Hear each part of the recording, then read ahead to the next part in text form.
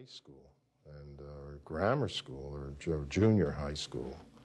And my father had his leg amputated when I was in college in the 50s. So, and he had a combination of things. I mean, it was cigarette smoking as well. And he was so dedicated to cigarette smoking that even after they cut off his leg, he hid the cigarettes in his wooden leg.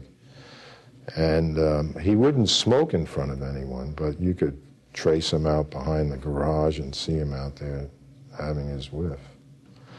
And we had bad lipids, not the worst lipids, not those very bad genes for cholesterol, but we had sort of high, bad, run-of-the-mill genes. Explain what you mean by bad genes versus sort of bad genes versus okay Well, there genes. are some people whose fathers and mothers will get heart attacks in their 30s and 40s and early 50s. And when that happens, you want to measure the cholesterol in the children, because many of those people have this cholesterol way over 300 or up around 300, or they have high cholesterol and high triglyceride, which is another kind of fat in your blood. And those people pass that disease, the genes for that disease, onto their children, such that half of their children will get it. So you need to find these, whether the children got the problem or not, and you can help these children now. They can go on and live out a normal life with the kinds of therapies that we have today. Better diet, better exercise, and better medicines. Let's step back in time a little bit here. 50s, you're making a choice to go into cardiology, to be a heart doctor.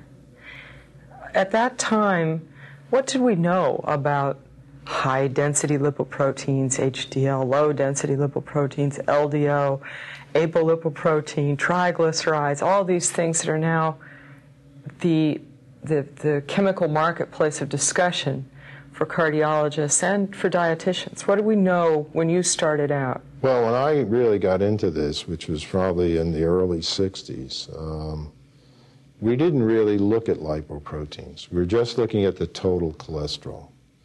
And we didn't realize that the total cholesterol is really 17 or 18 different kinds of cholesterol. It's become very complex. And some of those cholesterols are very bad for you, and some are very good for you. Some of them protect you, like the HDL cholesterols. But the bad ones have names like LDL and VLDL and triglyceride-rich particles. We didn't know that when we, in the early 60s. Most of the cholesterols are processed and made in the liver. Why does the body make nasty cholesterols like LDL cholesterol? Well, actually, we used to teach that most of the cholesterol was made in the liver. Now we're learning in truth that the cholesterol is made all throughout the body. Your cells need cholesterol. They just don't need a lot. When they make too much cholesterol, they can't digest it. They either store it as a waxy deposit or they pass it out of the cell to get it back to the liver for excretion, because that's where we excrete our cholesterol. It comes out of your liver into the bile system, down the bile duct, in your intestine, and then out of your body. And we used to think that LDL was delivering cholesterol to cells all over the body. We now know that's probably not true, and that LDL needs to go back to the liver and get eliminated. Now, when you can't get the LDL back into the liver, and it piles up in your blood, it'll end up in your artery walls. And what happens then? And then when it ends up in your artery walls, you get the blockages, these fat blockages in your blood vessels, and it leads to a heart attack.